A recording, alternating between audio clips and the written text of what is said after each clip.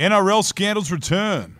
Revenge of the Bats and Kelly Slater is everywhere.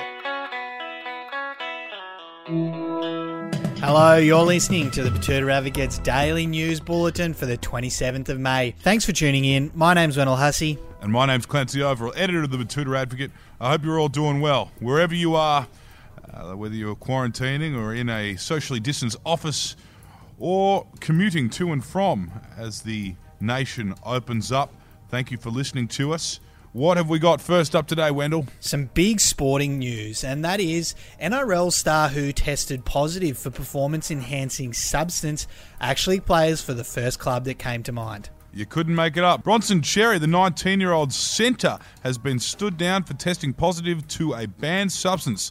He plays for, you guessed it, the Cronulla Sharks. Also known as the Cronulla Sharps, they were, of course, at the centre of the darkest day in Australian sport, when both they and the Essendon Bombers were caught up in the peptide scandal. Yeah, and he has been sent for a second test, so we'll just have to hold tight on whether it is a case of the shoe fitting. Now, not wanting to sound a bit like a crazy conspiracist nut here, but is there any chance this whole thing might have been orchestrated by St. Peter V'landys to drum up even more hype around the resumption of the greatest game of all? Well, as we know in the NRL, it's not just any publicity is good publicity. In the NRL, it's the worst publicity is good publicity, and personally, I'm very excited. Moving on to some more interesting news, and the world's bats have issued an incredible statement. They've said they won't rest until the virus gets Ozzy Osbourne for what he did to their mate Brett.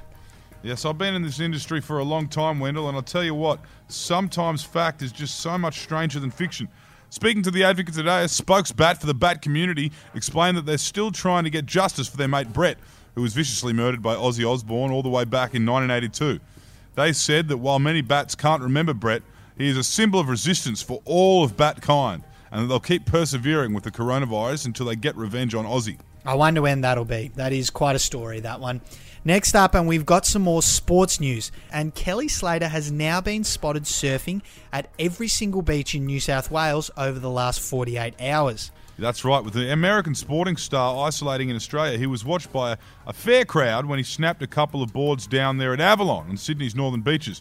However, since then, according to data compiled from group chats and anecdotes down by the beach showers, Slater has been spotted at every single body of water from all the way up past Byron and Lennox down to the likes of Nowra and Bermagui. Yeah, certainly sounds like he has been all over the place. I do wonder if there's a little bit of mistaken identity about this, but anyway, we'll get into our quote of the day now, and today it's courtesy of Tony Bartone of the Australian Medical Association, who said this of Peter V'landys' goal to have crowds back at all games by July 1. Put bluntly, this absurd and dangerous idea belongs in the sin bin. What do you reckon, Clancy? Send it for 10 or let the boys play? It's hard to know. It's hard to know. When we've got experts saying that, we probably should listen to them. Mind you, the success the NRL has found in getting the season started again all comes from Peter V'landys refusing to listen to experts. So we'll just wait and see. He's already gotten us to Moon as of kickoff in 2 days' time. Maybe he can get us to Mars just yet. Sounds very exciting. Anyway, that's all from us here at the Betoota Advocate. We'll be back again tomorrow with your daily wrap-up of all of the biggest stories. But until then, my name's Wendell Hussey. And I'm Clancy Overall. Wash your hands, especially when you take a shit.